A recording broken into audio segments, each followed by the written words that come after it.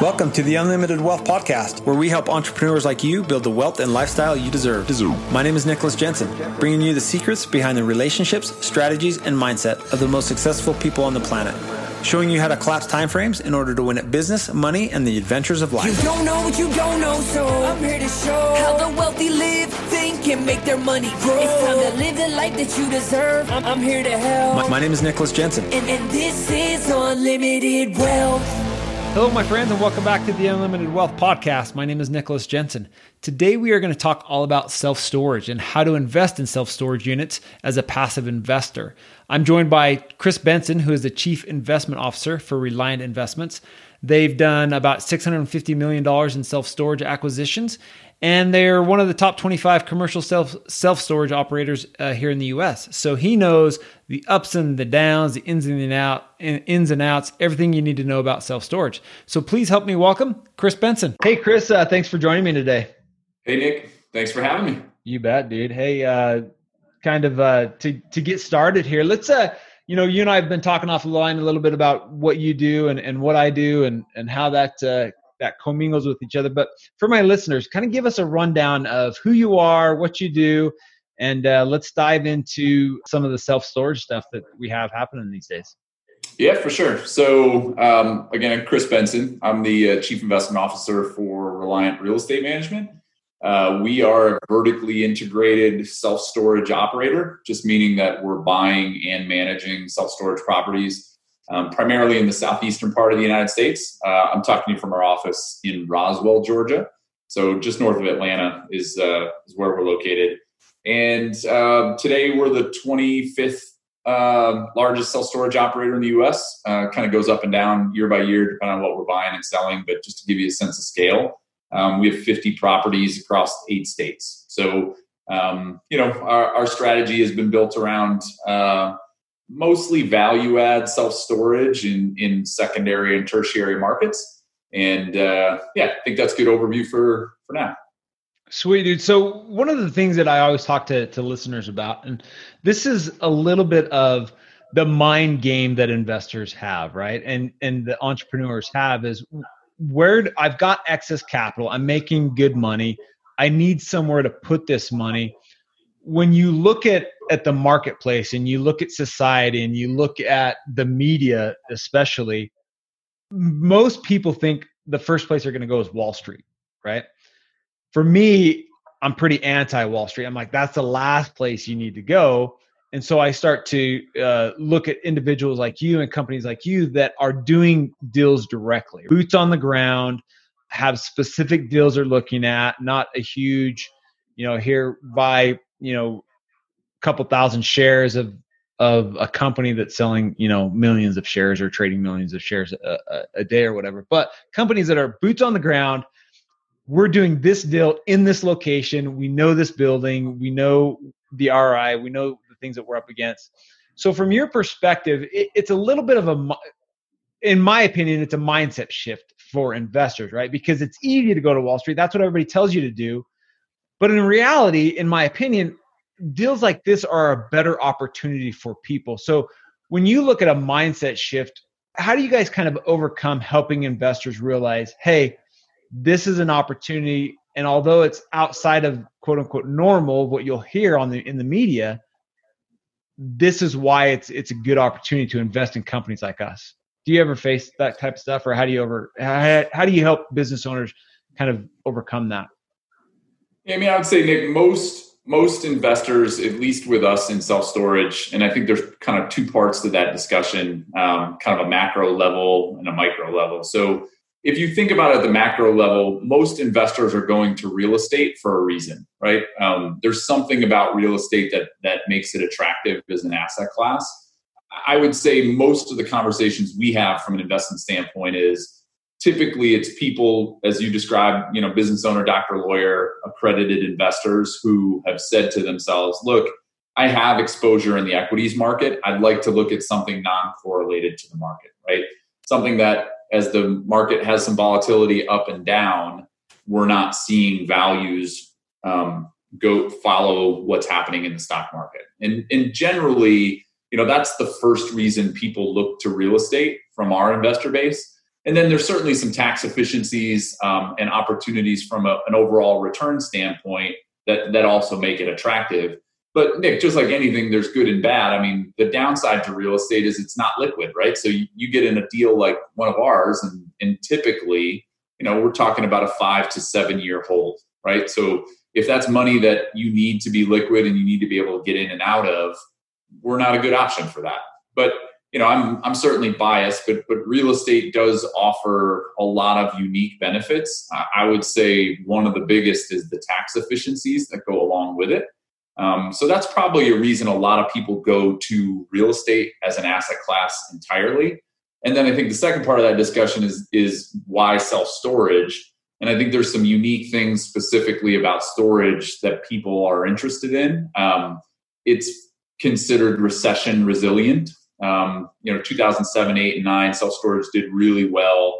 And knock on wood, we're recording this beginning of October. Through COVID, the asset class has performed well.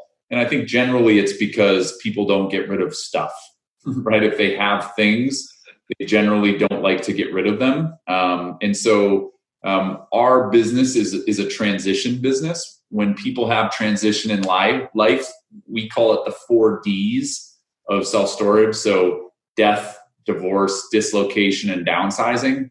When those things are happening in people's lives, generally they need self-storage. And so, I guess fortunately for us as an asset class during a pandemic like COVID, we're generating more of those demand drivers. So I think, why people go to real estate is one piece of it. And then specific assets within real estate, they make a decision of what makes sense for what they're trying to accomplish with their capital. Sure. So it sounds like a lot of your investors already are exposed to the equities market. So they're listening to the media, if you will. Like, I'm super biased against Wall Street. So I think, although as you talked about, there's some downside liquidity issues with real estate, I think the upside potential and things that you've talked about as far as tax advantages and cash flow and things like that far outweigh, kind of that downside liquidity. So let's unpack that a little bit. So you talked about, I want to unpack 2 things. One, the tax advantages of real estate, because I think that's super important for investors to understand why that's so advantageous. And then 2, the resiliency of self-storage, right? Because just as in real estate itself being an asset class, you've got different asset classes within real estate. Self-storage, mobile home parks, apartment buildings, single-family homes, commercial buildings, you name it, right? There's tons of different ones. A guy I go to the gym with, he's probably 20 years my senior. He locally owns a bunch of self-storage. In fact, he just finished building another, I think, 300-unit building, and then he's got another 350-unit place under contract right now. And he's like you. He loves that asset class because he's like, people don't get rid of stuff. They put it in self-storage, and it just stays there, and they pay their bill. Question is why? Like, why? I mean, is it people just kind of forget about it and it's a low payment that they're willing to just continue to pay it, or what are the downside risks? I mean, you talk about it being recession resilient, but what are the downside risks to that? Because obviously no investment's perfect, right? Yeah, I mean, to answer your question about why people keep their stuff, I mean, I think it's inherent in American consumerism, right? I mean, when times are good and people are making money, they buy stuff. And when times are bad and they're downsizing or moving or getting new jobs, generally they hang on to that stuff. It's kind of that view of there's going to be a better day, and I'm going to need that stuff when things get better. And I think inherently it's just built into us that it's hard to get rid of things. I mean, I talked to a guy yesterday, one of our investors who, he has 3 storage units of his grandmother's belongings. He hasn't been there in a year and a half, and he doesn't really know what he's going to do with them, but to throw them out would be heartbreaking. Those are our best customers, right? I can't tell you, Nick, how many times I've been in a unit where the value of the goods in the unit are worth probably less than a month's rent. There's a boat that's literally rotting into the ground. It's never going to move again. but someone's paying to park it there. So, those kinds of things I think make the asset class interesting. I don't understand. It's not the same in all countries. Self-storage in Asia it hasn't grown the same way it has here in the US. But today, if about 9% of the US population uses self-storage. So it's become a thing, right? It's just part of the American consumerism. And maybe that changes someday in the future, as people become minimalists. But I think that's a generational change, and it's probably not going to affect the investment horizon that we're working off of. One thing that comes to mind is you talk about self-storage. So for example, like Asia is probably a little bit different, but even within the US, metropolitan areas. So if I live in New York City in let's say 1,000 square foot apartment or 500 square foot apartment, having an extra storage unit makes sense to maybe, pack my winter clothes in versus my summer clothes and things like that. But what's interesting is you talk about, you guys are kind of in the southeast, focused on secondary and tertiary markets. So that's not necessarily these big metropolitan areas. Correct. And what's funny to me is when I think about that, and correct me if I'm wrong, those types of communities are a little bit more suburbish and rural, meaning people have more space individually, but they're still using storage. Do you know what I mean?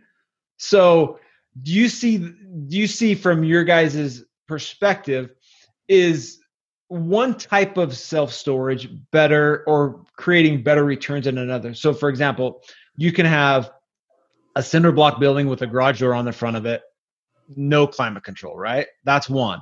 You could have a climate controlled self-storage, that's two. Or you could have like an RV boat type self-storage. Do you guys play in all of those markets? Do you see ROI changes in those different areas? What are your perspective? What's your perspective on that? Yeah, I mean, I think it's market specific, right?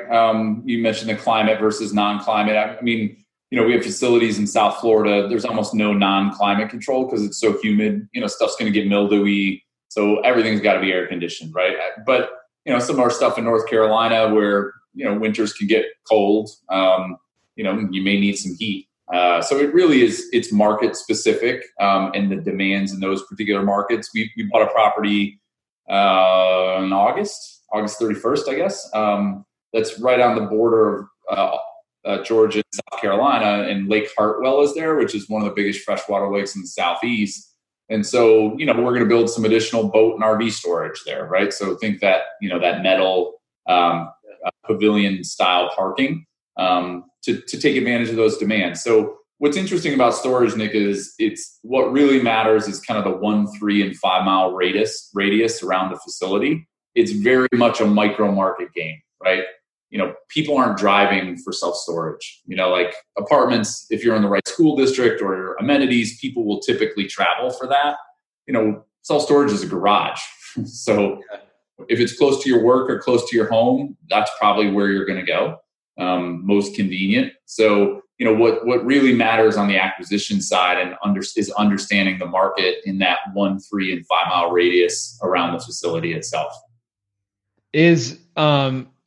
I assume that kind of expands. The most important is that 1 mile radius versus a 3 mile radius versus a 5, or is that not true? And it depends on the market you're in. Like if you're in Manhattan, right? Nobody looks at a 1, 3, and 5 mile radius because the density is so high. Yeah, sure.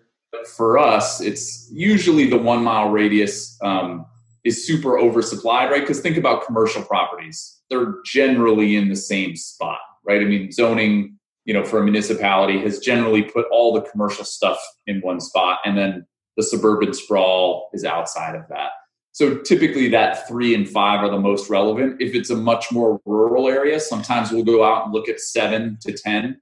You got to think about those radius circles, and then who are they supporting? How big is the population, and what's the other supply in the marketplace that may be supporting that same population? So it's really about understanding the story of that particular market, and then where the demand drivers may be based on who's there. That makes sense. So that's all relevant. I mean, it's relevant as a whole, but that's from kind of an acquisition side. So let's talk about the investor side. I'm a business owner. I make good money. I'm looking to expose some of that capital to real estate, specifically self-storage. I come to you. What are the things that I need to be looking at to know, hey, this is an investment that makes sense versus this dude's a shyster and is just trying to get my capital. So walk me through the things that an investor needs to look at specifically with self-storage if they're looking to invest in that type of asset class. Yeah, I mean, I would even take a step back from the self-storage discussion. So what you're describing is an investor who's made a decision that they're going to be passive, right? There's two choices to start, right? You can be an active investor or passive. Active meaning you're going to go out and buy your own stuff, right? Which is what you guys are doing, right? You guys would be considered active investors. Right. But Nick, you could be too, right? If you went out and bought an apartment building, you're an active investor. And, sure. And the people who come to us say, look, I don't have time or energy, but I like the asset class and I want to partner with a professional operator who can do that for me. And look, if you can do it direct, you'll make more money, but you're also going to make a lot more mistakes, right? I mean, Reliant's been in business for 10 years and have bought and sold a lot of properties. So, you know, from an investor standpoint, where I start, and I do a fair amount of passive investing as well with other groups like us in different asset classes. I mean, the first thing is you got to understand that this is a people business, right? You're not really as a passive investor, you're not really investing in the real estate. You're investing in the group who's selling you the investment. And so for me, the big part is understanding who the people are, what their experience level is, and then what their track record is, right? And, you know, Nick, if you come to me and say, hey, I want to buy these apartments, you know, I'm an experienced real estate guy, but I've done everything in hotels, I'm going to look at you and say, well, you know, come back to me when you've done apartments, and then I'll invest in your apartment deals.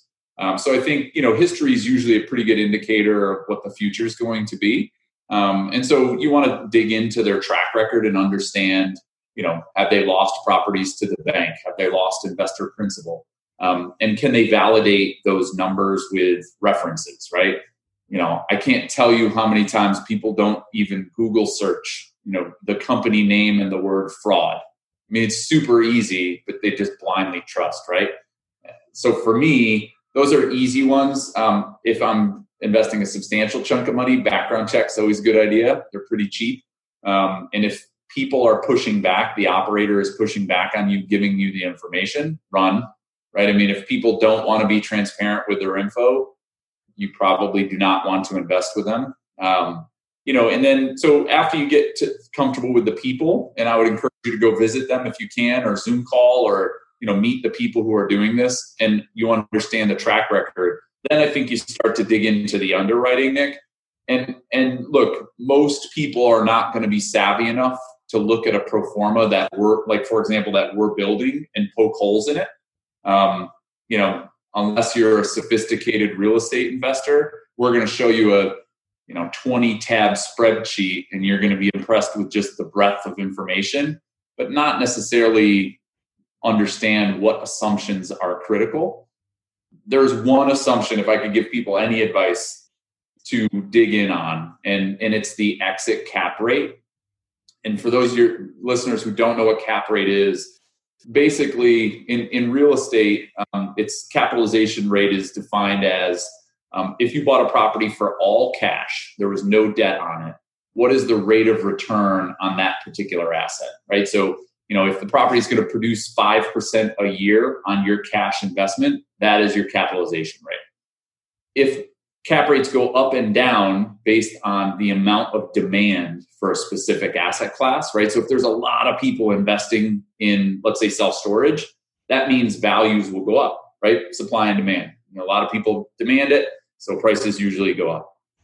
If no one wants to invest in self-storage, cap rates go down in that environment. And if no one wants to invest in self-storage, cap rates go up, which means values are going down.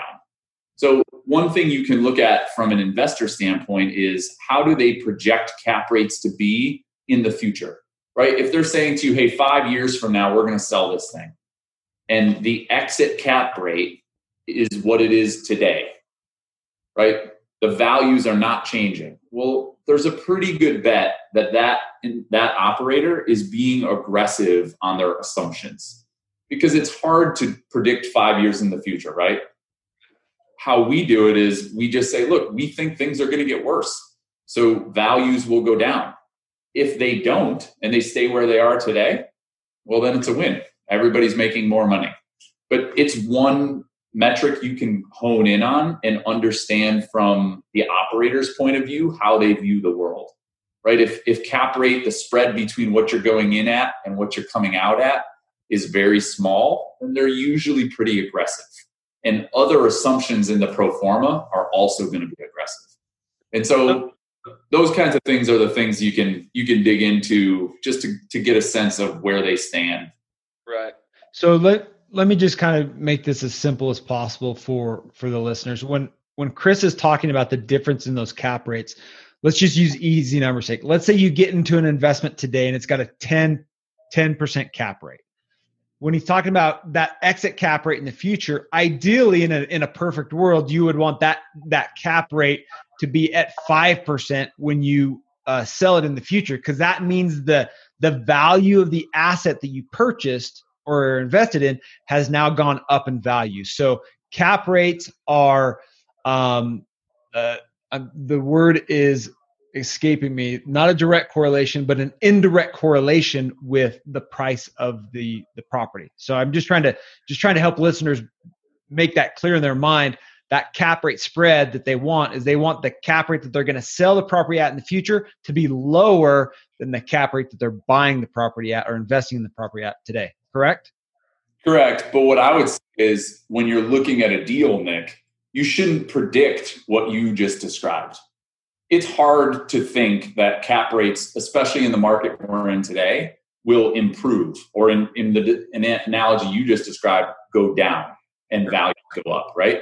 So what I would want to see from an operator is that they're projecting, hey, we hope what you just described happens, but what we're projecting is that things are going to get worse year over year, right? And what that does is gives me a sense of that now I know their assumptions are conservative.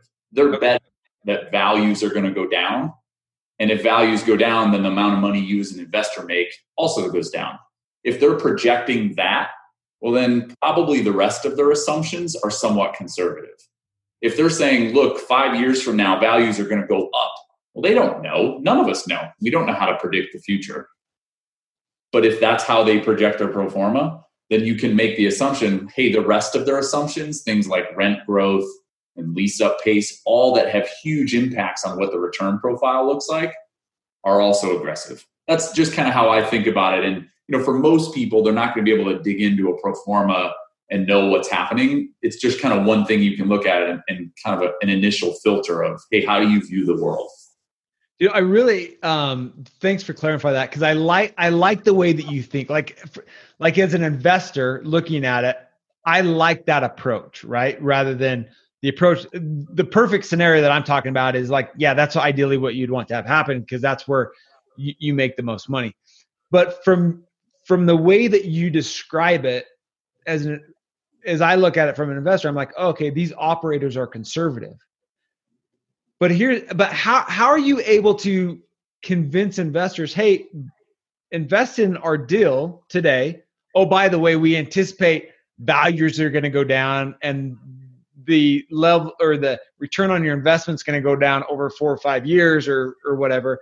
And investors are like, yeah, I'm in, dude. Like, I'll invest today and I'm going to make less money next year and the year after year.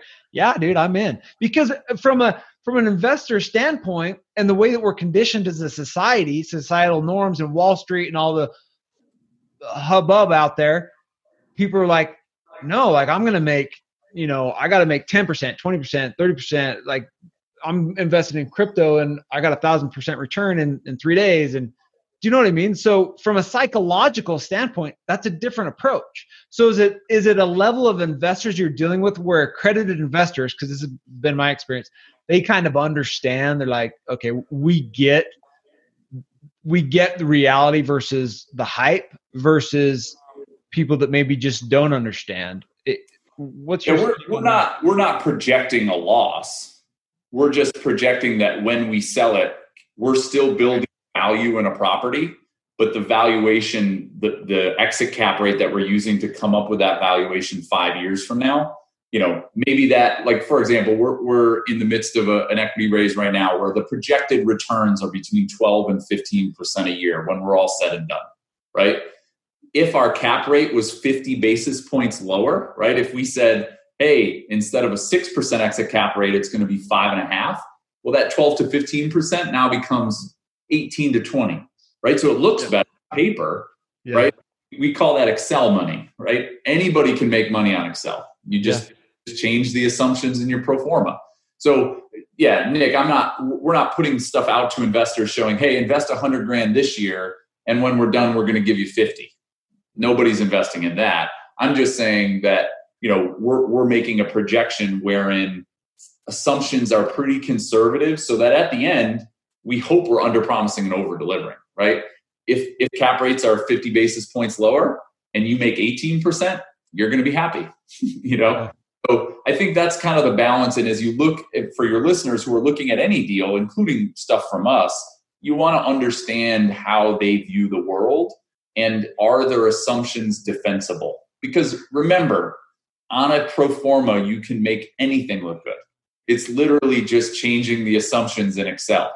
So, you have to understand what's driving the returns that someone is promising you. I want listeners to really get this. This is a vitally important conversation that Chris has done a great job of explaining. Pro formas are basically marketing material. They're sales pitches. So you have to understand when you're looking at a deal, if you don't have the ability to dive into the numbers and that expertise, then what Chris is talking about is extremely valuable information to understand how are they projecting this investment go. Is it a conservative projection or is it an aggressive projection? Because I know tons of people that have lost a lot of money off of pro formas that looks really good. So Excel money, Nick. Excel money. You can make anything make money on Excel. Look, let me just give you a real basic example, and I don't want to beat a horse. But look, let's say for example, I'm pitching an investment or an apartment community, right? And you look at the total returns, and it says you're going to make 20% a year. You say, hey, that's great. How does that 20%? Where are you creating the value in the property that produces that 20%? And you come back to, and I come back to you and say, well, look, I'm going to raise rents 10% a year. Well, does the market support a 10% rent rate increase? The answer is no. No one's raising rents in apartment communities 10% a year because the tenants will all leave, right? If I'm paying $1,000 and next year you charge me $1,100, I'm out because the guy down the street charged 3%, right? And so you have to understand the defensibility of the assumptions in the pro forma. And they're easy things to ask, right? It's just most people don't know what it is to ask. So, I just use that exit cap rate as an example because it's one that generally gives you a sense of how they view the rest of the pro forma. It is a pretty good indicator. Again, real investing passively is really trusting the operator. And that's, until you have experience with them, it's hard to do. Because, you're literally writing a check. And when we say you're a passive investor, I'm not trying to sound crass, but you have no control, right? Yeah. Reliant makes the decisions of what we're doing with the property, how we buy and sell. Unless we're committing fraud, we're in control of everything. Yeah. So you got to be comfortable with the partner you're working with. That makes a lot of sense. Do you find it from your perspective, is it harder to find investors or is it harder to find investments? In the market that we're in right now, there's a lot of capital chasing deals across the board. This is all real estate. There's a lot of liquidity in the market. Yeah. And because there's no yield from treasuries, right? Bonds and treasuries, there's nothing, literally almost zero. So people are flooding money into real assets. So right now, I would say for us, the challenge is probably more so on the investment side. Making sure we can find deals that still make sense, especially coming through COVID, and people are seeing how self-storage is performing, right? So more capital is saying, hey, we need that protection in our investments. Let's go find a self-storage portfolio. So remember, more money into an asset class drives up demand, prices go up. So, and for us, we need to be able to create value to make sense to create returns for our investors that they're going to be interested in. Yeah, and I mean, I see that across the board, right? Apartment communities, mobile home, it's kind of all the same situation now is, there's a lot of money chasing deals. I was just curious where you were at. So let's talk two things. One, let's tackle this one first. What's the average rate of return historically on self-storage? So if I'm an investor, I'm just like, oh, that sounds interesting. What could they typically expect? So if you look at the National Association of REIT data, right, private placements aren't a good way to think about it because you're not comparing apples to apples. Everybody's offering could be different. But there's a National Association of REITs that tracks all of the publicly traded REITs across any asset class.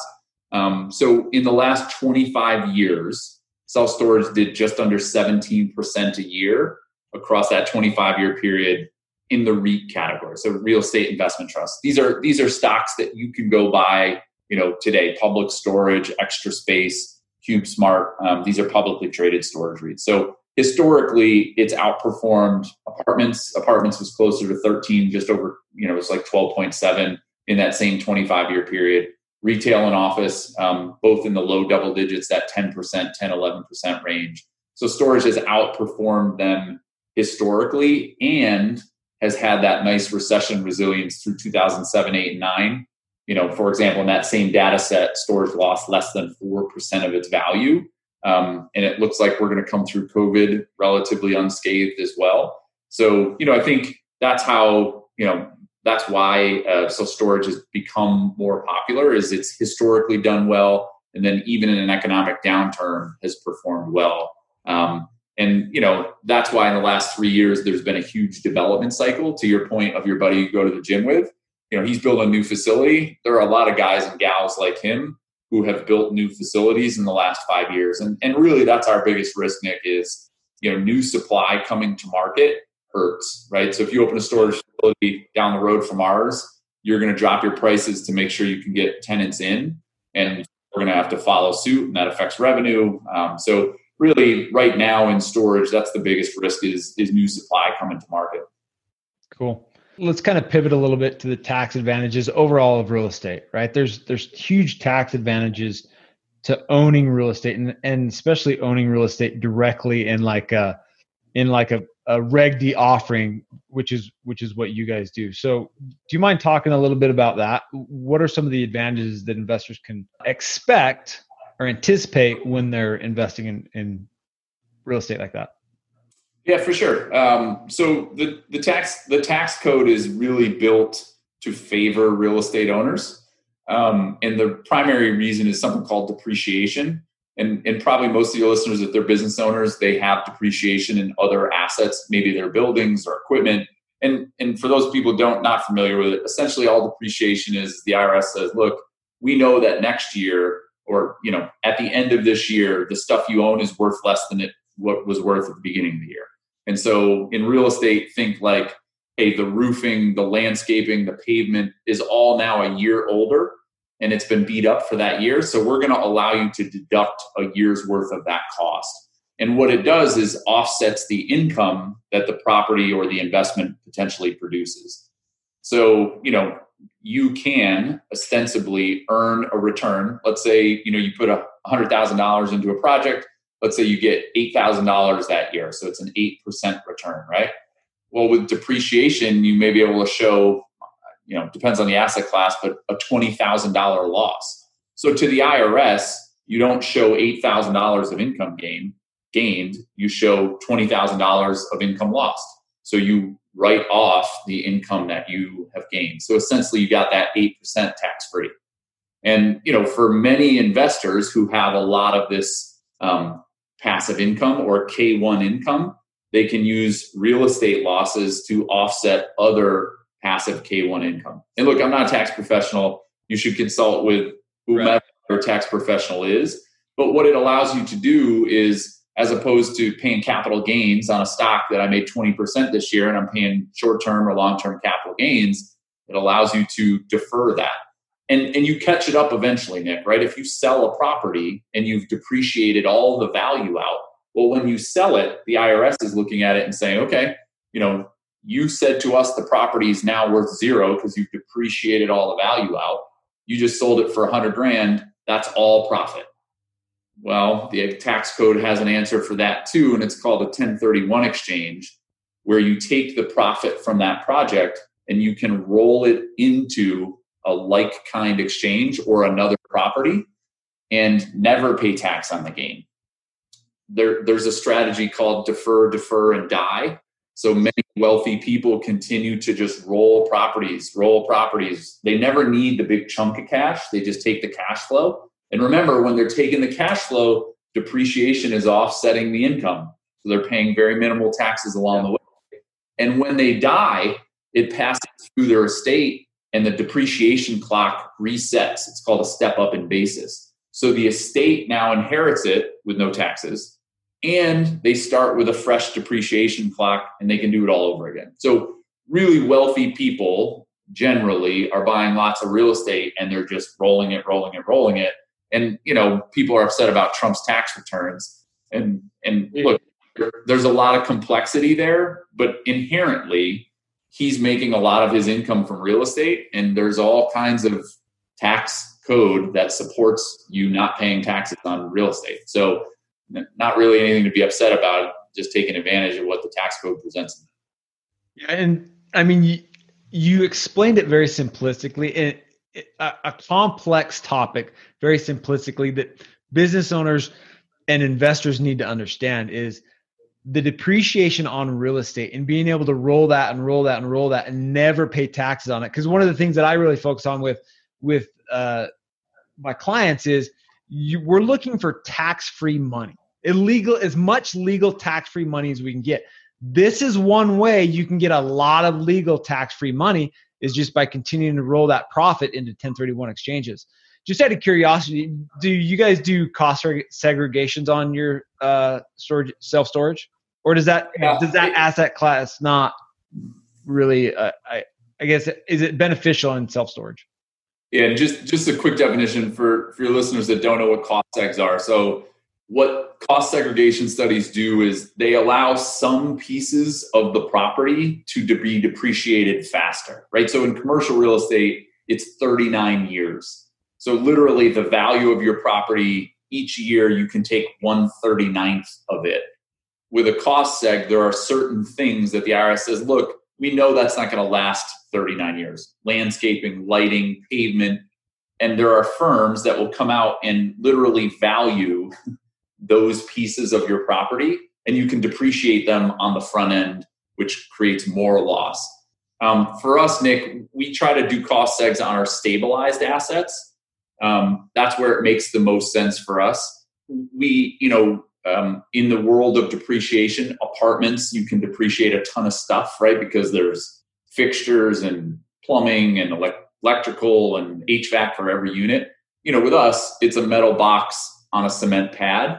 So there are less things to depreciate. Yeah. Generally, we still have that advantage. So cost segs are something that we do mostly on our stabilized assets. Value add deals, we wait till they get stabilized to do those cost seg studies, because cost seg study does cost money for sure. Yeah, cool. Well, Chris, this has been a great discussion. I personally am not invested in any type of storage units. But I always talk to my buddy at the gym. I'm like, hey, dude, one of these days, like we need to do some deals together. So I appreciate you coming on the podcast. Tell the listeners, I know you guys are raising capital right now for some deals. Tell my listeners, if this is something that interests them, if they feel like they're in a position where they'd want to throw some capital at self-storage and they'd be interested in talking to you and your firm, one, what do you guys have going on right now? Two, how do they get a hold of you? Yeah, so we'll start with current opportunities. So we're working on a fund. So the easiest way to think about it, Nick, is like a mutual fund of self-storage properties. So, investors come in at the fund level. The fund buys a whole bunch of properties, we hope. And ostensibly it allows, the investor to diversify across multiple properties, multiple markets, multiple states, so that if one property gets hit, hopefully the rest of the portfolio buoys the performance, as opposed to just investing in one particular property, which is like a stock, right? If the stock goes up, great. If the stock goes down, not so good. So that fund just offers that diversification. It's projected to be a 6-year hold, between 12 and 15% a year, all said and done. And that includes, kind of the distributions we make quarterly along the way, and then the profit from sale on the back end. As far as getting a hold of us, ReliantInvestments.com is our website. You can find a lot of information on us, our firm, track record. I'm pretty active on LinkedIn as well. LinkedIn, Chris Benson is spelled with a K. If you Google me and LinkedIn, you'll find me. And we put out a fair amount of content there as well. Cool, Chris. Well, thanks for joining us today. I think this has been great information and awesome. And for those listeners that are looking for exposure in real estate, specifically self-storage, I would encourage you to reach out to Chris, reach out to his company, and explore that opportunity and see if that's something that would work for you. Until next time, we'll talk to you guys later. See ya. Hey, real quick.